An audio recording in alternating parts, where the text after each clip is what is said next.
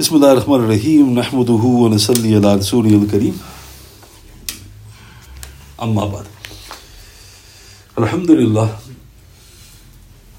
Tonight is the 4th of August in the year 2023. And Alhamdulillah, we've completed the 3rd month, the 90th night that we're going through the illustrious and exalted life of the eminent companion Sayyidina Abdullah Ibn Masood radiyallahu.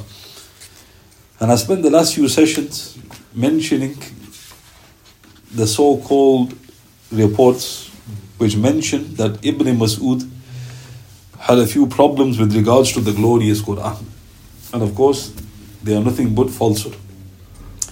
So the next section entitled, the Amir al-Mu'mineen Sayyidina Uthman radiyallahu, his displeasure over his disputation with Sayyidina Saad ibn Abi Waqqas radiyallahu.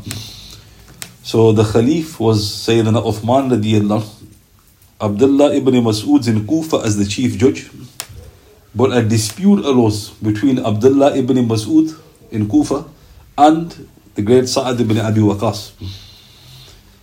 It is related that one of Sayyidina Umar radiyallahu anhu's final commands was that if the Khalifate was not given to Sayyidina Saad ibn Abi Waqqas radiyallahu, then he should be reinstated as the governor of Koofah. So this shows the great veneration Sayyidina Umar had for him, because if he's elected the Khalif, excellent. If he's not elected the Khalif, then reinstate him as the governor of Koofah. And Tabari in his Tarikh 4-244, Hafiz ibn al-Atir in his Al-Kamil volume 3 page 61, Al-Bidayah in the chapter on the year 24 AH, it mentions, in the year in which Uthman was elected, radiyallahu, Uthman radiyallahu removed Mughira ibn Shu'bah from his post in Koofah, radiyallahu, and appointed Saad ibn Abi Waqqas in his place, radiyallahu. Sayyidina Umar had said, if Saad became a governor, then this would be excellent. Otherwise, he should be consulted and his help ought to be availed. Uthman therefore appointed him as the governor of Koofah and said, I have not removed Mughira for any fault on his part. He then kept Sayyidina Saad in his post for a little over 1 year. So let's look at this very briefly. So the governor of Koofah was Mughira ibn Shu'bah, another very famous companion, radiyallahu, very shrewd, one of the 4 most slyest of the Arabs, very sly, intelligent, capable governor. He was dismissed. So this shows that the Sahaba, there's no political ambitions on their part. Dismissal, removal, and another take their place. Saad ibn Abi Waqqas takes his place. Now what's strange? Saad ibn Abi Waqqas was the first governor of Koofah. He actually built the city of Koofah. He was dismissed. Now he's appointed again, the second time in Koofah. And Uthman explained that Mughira has not been removed due to any failing on his part, meaning this was the wish of Umar. And then it says he was appointed as the governor for over 1 year, Saad. In another report, Hafiz ibn Jarir said, rahmatullah alayh, according to Hafiz Waqidi rahmatullah alayh, Sayyidina Sa'ad's governorship over Koofah was for 1 year until 25 AH. This is in Tabari in his Tarikh 4-244, Al-Bidayah in the chapter on the year 24 AH. So he was only a governor for over a year, just a little over a year. According to another report, this appointment for 1 year was also the wish of the late Amir al-Mu'mineen. For Zayd ibn Aslam relates from his father, rahmatullah alayh, Sayyidina Umar radiyallahu anhu had instructed that the governor should be appointed for 1 year. Thus Mughira and then Sa'ad each were removed after 1 year. And then Walid ibn Uqba ibn Abi Mu'ayt radiyallahu anhu was made the governor. This is in Al-Bidayah in the chapter on the year 24 AH.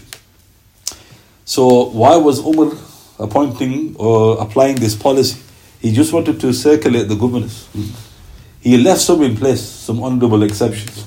For example, Muawiyah ibn Abi Sufyan radiyallahu anhu. But generally he would move them around. And so if a person goes, why was he only governor for 1 year? Saad ibn Abi Waqqas. One response is, this was Umar's wish, radiyallahu.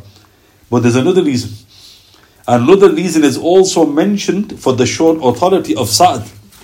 Hafiz ibn Jarir said, Rahmatullah alayh, the first satanic inspired event amongst the inhabitants of Koofah led to his dismissal. This is in Tabari in his Tarikh 4-251. So Hafiz ibn Jarir, he was favoring another reason. He goes, there were some devilish elements and they wanted to undermine the authority of the rulers, and they managed to dismiss by nook and crook Saad ibn Abi Waqqas. So what was this first satanic inspired event? Now what's interesting, the first. So why is that important to highlight? Who's just passed away? Umar. How quickly is the fitna now emerging? The Prophet ﷺ said that he is the padlock to the fitna. Umar radiyallahu, meaning no fitna can emerge as long as he's alive. In Tabarani, authentic. 1 year passes, what's happened? The fitna you can see now has found a way. So what was the fitna? In Tabari in his Tarikh 4-251, Al-Bidayah in the chapter, then followed the year 26 AH. It mentions Sayyidina Saad ibn Abi Waqqas radiyallahu, he was replaced by Sayyidina Walid ibn Uqba radiyallahu in Koofah because he had taken a loan through Abdullah Ibn Masood from the state treasury. So let's put the building blocks here. Saad, he's been dismissed. Why? Because he'd taken a loan. And who did he take the loan from? Abdullah ibn Masood. But it wasn't his own personal wealth. It was from the Bayt al-Mal. But because he was the chief judge, he was somewhat responsible. So he gave the loan to Saad. When Abdullah ibn Masood radiyallahu then asked for its repayment, because there was a time period, Sayyidina Saad ibn Abi Waqqas radiyallahu, he could not repay it or even give a proper explanation. Thus a serious public argument broke out between them. Because a loan is a very serious thing. So you take a loan, there's a time stipulated. So obviously a time was stipulated by Saad, I will pay you back by such and such a date. The time elapsed, so obviously, no matter who it is, Ibn Masood goes to Saad, he goes, you need to pay back your debt. Saad couldn't pay it back. Not only that, he couldn't offer a reasonable explanation. So their voices became raised. Sayyidina Uthman radiyallahu back in Al-Madinah, upon hearing of these turn of events, he became angry at both of them. He dismissed Saad ibn Abi Waqqas radiyallahu, bringing in his place Walid ibn Uqba radiyallahu, who had been Umar's governor over Arab al-Jazira. When he arrived, the people of Koofah welcomed him. He then stayed there for 5 years, during which period he had no door to his house. Indeed, he was very kind to his subjects. So what happened? When Hazrat Uthman hears about this altercation between these two senior Sahaba, he's not happy. So why would he not be happy? Because people are observing the leaders. People are observing the seniors. And if they see an altercation take place, this disunity. So Uthman got angry. And what did he do? He dismissed Saad. And who's he appointed in his place? His brother. Walid ibn Uqba was the brother of Uthman. How? They shared the same blessed mother. So Uthman's mother and Walid ibn Uqba's mother were the same. Now what's important? Look what the details mention about Walid, because there's so many lies about Walid. Some say he was a drunkard and he was this and he was that. Uthman only put him there because he was his brother. So our response is complete the report. What does it say? Umar's governor over Arab al-Jazira was Walid. So it's not as if he's just come from, eating grapes and now suddenly he's thrust as the governor. He's already been a governor of the Jazira. Then Ibn Jarir and Ibn Kathir said, when he arrived, the people of Koofah welcomed him. He stayed there 5 years and there was not even a door to his house. Meaning people were just walking with their problems, their things that needed to be fulfilled. Meaning he was there for them. He was very kind to the subjects. So look how beautiful. Sahaba after Sahaba are being sent to Koofah. So that's one report. There's another. Hafiz Zahabi records this in his Seer. Sayyidina Saad ibn Abi Waqqas radiyallahu once owed money to Abdullah ibn Masood radiyallahu.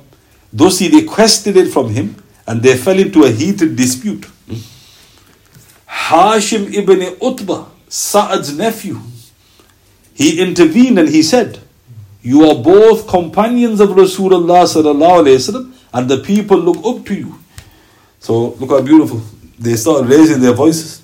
The nephew of Saad, totally impartial. He didn't take his uncle's side. Because people are observing you, dear uncles. In other words, be careful. Upon this, Sayyidina Saad radiyallahu anhu threw down his staff and he raised his hands to supplicate. He thereupon said, Ya Rabbus Sama, O the Lord of the heavens. So he raised his hands. He goes, O Lord of the heavens.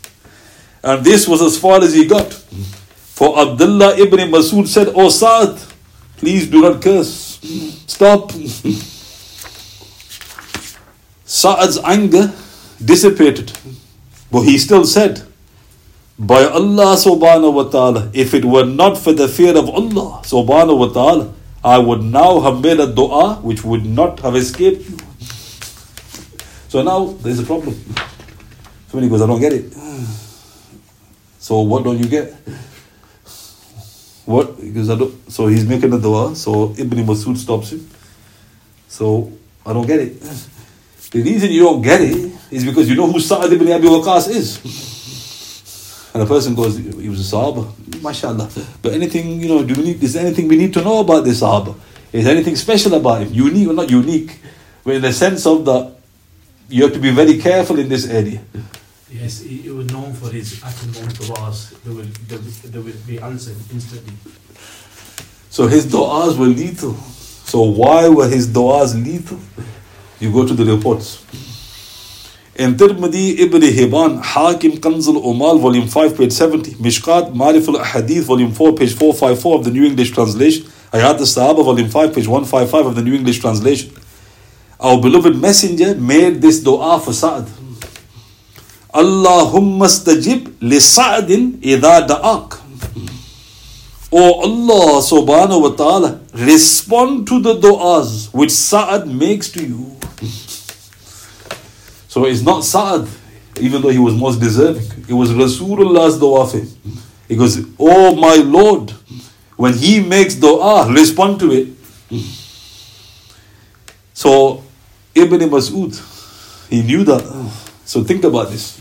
Let's be, calm. Let's not take any sides. Who was right, who was wrong? So obviously Ibn Masood was right because the debt time had elapsed. He had to ask. Was Sa'ad wrong in not being able to pay back the debt? We can't say that. But by the letter of the law, Ibn Masood had to ask. Saad, why did he delay? Allahu Alim. There must have been a genuine reason for it. But Ibn Masood wasn't happy with that. Because the report says he wasn't happy. So the voices got raised. They're human beings. Look how amazing. When the nephew of Saad intervened, as if to say, look, people are observing you.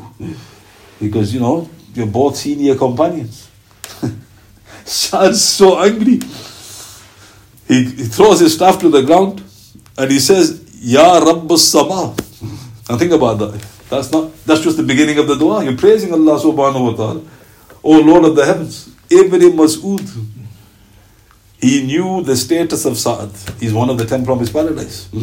He's the maternal uncle of Rasulullah sallallahu alayhi wa sallam. He's the conqueror of Persia. He's the founder of Koofah. The list goes on endless. The one whose du'as are answered. Ibn Masood knew. And he said, stay away, please don't curse, O Saad. Now think about it, look how humble that is. He didn't think for one moment, well, I've done nothing wrong.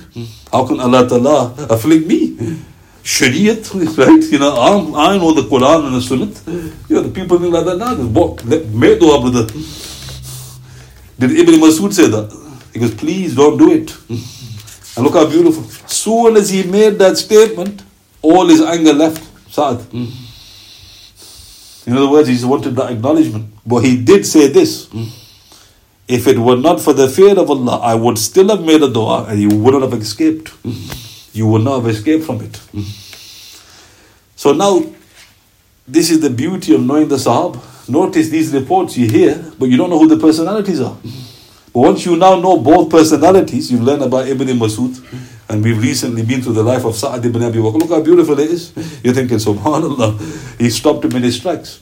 So now, that's if you knew who Saad was. If you didn't, this is what would happen. In Ibn Asakir, Hujjatul Alameen, volume 2, page 866, a woman was in the habit of peeping into the dwelling of Saad ibn Abi Waqqas, radiyallahu, in order to know what's happening inside the dwelling. He thus forbade and advised her time and time again. He goes, don't do that. This is against the commands of Allah subhanahu wa ta'ala. What are you doing? But she still kept doing it.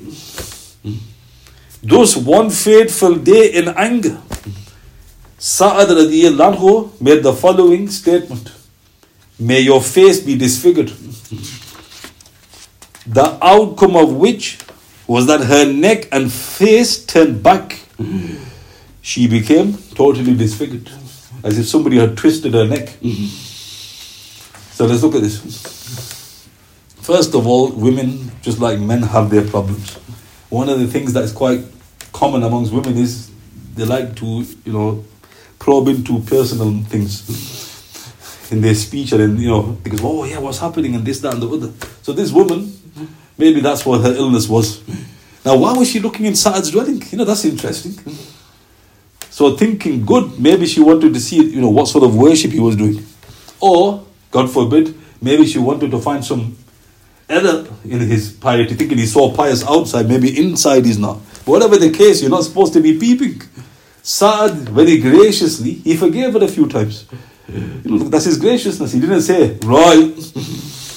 He goes, don't do it. This is against it. You maybe do not know the command. For instance, there's a hadith in Sahih Bukhari, and somebody peeped into the Prophet's dwelling, and the Prophet was combing his hair with a iron comb at the time, sallallahu alaihi wasallam, and he threw the comb, and the narrator said if he had hit the person, it would have damaged him, and the Prophet sallallahu alaihi wasallam then said some harsh words. In other words, do not look into other people's dwellings. So again, it happened in the time of the Prophet sallallahu alaihi wasallam. The Prophet got upset. So note again, there's etiquettes. But was Saad's dua answered? Immediately. You could argue he didn't really mean it. He got angry. It doesn't matter. May your face be disfigured. Her face got disfigured. Subhanallah. Another report. In Bayhaqi and Hujjatul Alameen, volume 2, page 866. A person was suffering from an extremely dangerous and fatal disease and had lost hope of life. The top in the report. This man was terminal. What's that word we use? Jawab. Jawab. Because jawab, in other words, the doctor's written him off. Basically, sort your last rites out, do whatever you got to do. So this man, because he's gone. He thus staggered towards Saad ibn Abi Waqqas, radiyallahu, and he begged him, O companion of Rasulullah, sallallahu alaihi wasallam, my children are still very young, and there appears to be nobody to bring them up after my death. Thus please, I implore you, supplicate that my life be lengthened till my children are mature. He took pity on his plight, and he made dua for his health and survival. Subhanallah, he was cured, and he lived for another 20 years, although he was hopeless about the cure of his disease. Subhanallah. This is in Bayhaqi. So look how beautiful. He didn't always just, damn people or curse people. Now what's beautiful about this report? The man did not want to go to him. Why? If you think about it, every one of us would go. Forget about your dua, brother. Get yourself down to Saad. There'll be queues. So why did he wait until he had no choice? Because when Allah Ta'ala puts you through a test, it's out of His love. The Prophet ﷺ said, when Allah Ta'ala loves a servant, He tests him. And the Sahaba asked for further clarification, and the Prophet ﷺ said, the more he loves, the more he will test. So this man knew that this was a good thing. But who did he think of? He thought of his children. He goes, I will die, alhamdulillah, no problem. But my children, who's going to look after them? So he used that. He goes, please, I implore you, please make a dua that I live so my children mature. I don't have to worry about them. Saad made dua. And look how quickly his dua was answered. Imagine somebody, they say, you got 2 days to live. And you live for 20 years. I'm thinking, what the? What sort of a doctor are you? He goes, no, he was terminal. 20 years. And he goes, even though they had written him off. Now, why am I mentioning these reports? Why I've mentioned these reports is because did Ibn Masood know this? So straight away when he goes, oh Lord of the heavens, he goes, stop. He didn't think, well, I've got a position with Allah subhanahu wa ta'ala. I know my rank and virtues. He straight away said, stop, please don't do it. And Saad goes, I would have, but I won't, due to the fear of Allah subhanahu wa ta'ala. And just to add this to finish. Thus it has been the practice of the learned throughout the ages to visit Saad ibn Abi Waqqas' blessed grave radiyallahu in Jannat al-Baqi. And after paying their respects, to also then humbly request this most exalted soul to similarly make a dua for someone who finds themselves in a similar scenario. SubhanAllah, how many countless believing men and women have thus been miraculously cured as a result. Look how beautiful. People know where his grave is. They've got that map. So they go, they pay their respects. They go, Assalamu alaikum, my beloved companion, maternal uncle of Rasulullah, one of the blessed 10, mashallah. And then you think, okay, anything else? Why don't you ask him to make a dua? Do you think his duas only get answered when he was physically on the earth? Now what's shocking about this, very important to add, some erroneously believe that you requesting a senior deceased companion to make a dua for you, some erroneously believe that this is major shirk. Now think about that. Look at the contrast. One side they're saying, what a beautiful thing. You've gone to a person who's so close to Allah subhanahu wa ta'ala, his du'as will get answered. And you know that Allah ta'ala has blessed him in his death as well. And you're asking him even after he's in the state of barzakh to make a dua for you. So even logically, how can that be shirk? At the end of the day, Allah ta'ala is the one answering. But you've gone through a righteous soul to make a dua for you. And then you say, even logically, if you can go to a righteous living person, and nobody disagrees over that he can make a dua for you, and they say that's fine, then how can that same righteous living person, as soon as he dies, lose that quality? It doesn't make any sense. So now the only question is, you need to have surety of piety. And there's no doubt to Saad ibn Abi Waqqas. The Prophet stamped him, sallallahu alayhi wa sallam. So note, people with intellects, understanding, they go to him and they humbly ask him to make that dua that they need fulfilling. So yes, pay your respects, but of course, even greater, Rasulullah sallallahu alayhi wa sallam. So again, this is something we need to, attach ourselves to. But how sad that some people not only call this a sin, they say this is major shirk. It takes you out of Islam. And even rationally, how is that taking me out of Islam? Saad's not fulfilling my needs. He's a means to fulfill my needs. Ultimately, Allah subhanahu wa ta'ala is fulfilling my needs. Nobody believes that he's fulfilling my needs. So again, this is wasila. This is mentioned in Surah Ma'idah, where Allah subhanahu wa ta'ala says, "O you who believe, seek a wasila to Allah subhanahu wa ta'ala." Because he's encouraging this, but know the legal routes. Don't transgress the bounds, as they say. So all I mentioned today was now the incident between Saad ibn Abi Waqqas and Abdullah ibn Masood, and the details that we need to be aware of during this time. Are there any questions you'd like to ask? Subhanallah bihamdihi, subhanakallahumma bihamdika, ashhadu an la ilaha illa anta, astaghfiruka wa atubu ilayk, wa atubu billahi minash shaitanir rajim. Subhana rabbika rabbil izzati amma yasifun, wa salamun alal mursalin, walhamdulillahi rabbil alamin. Bismillahir rahmanir rahim. Wal asr, innal insana lafi khusr, alladhina amanu wa amilus solihat, wa wasbil haqq, wa wasbil sabr. Sadaqallahu al-azim.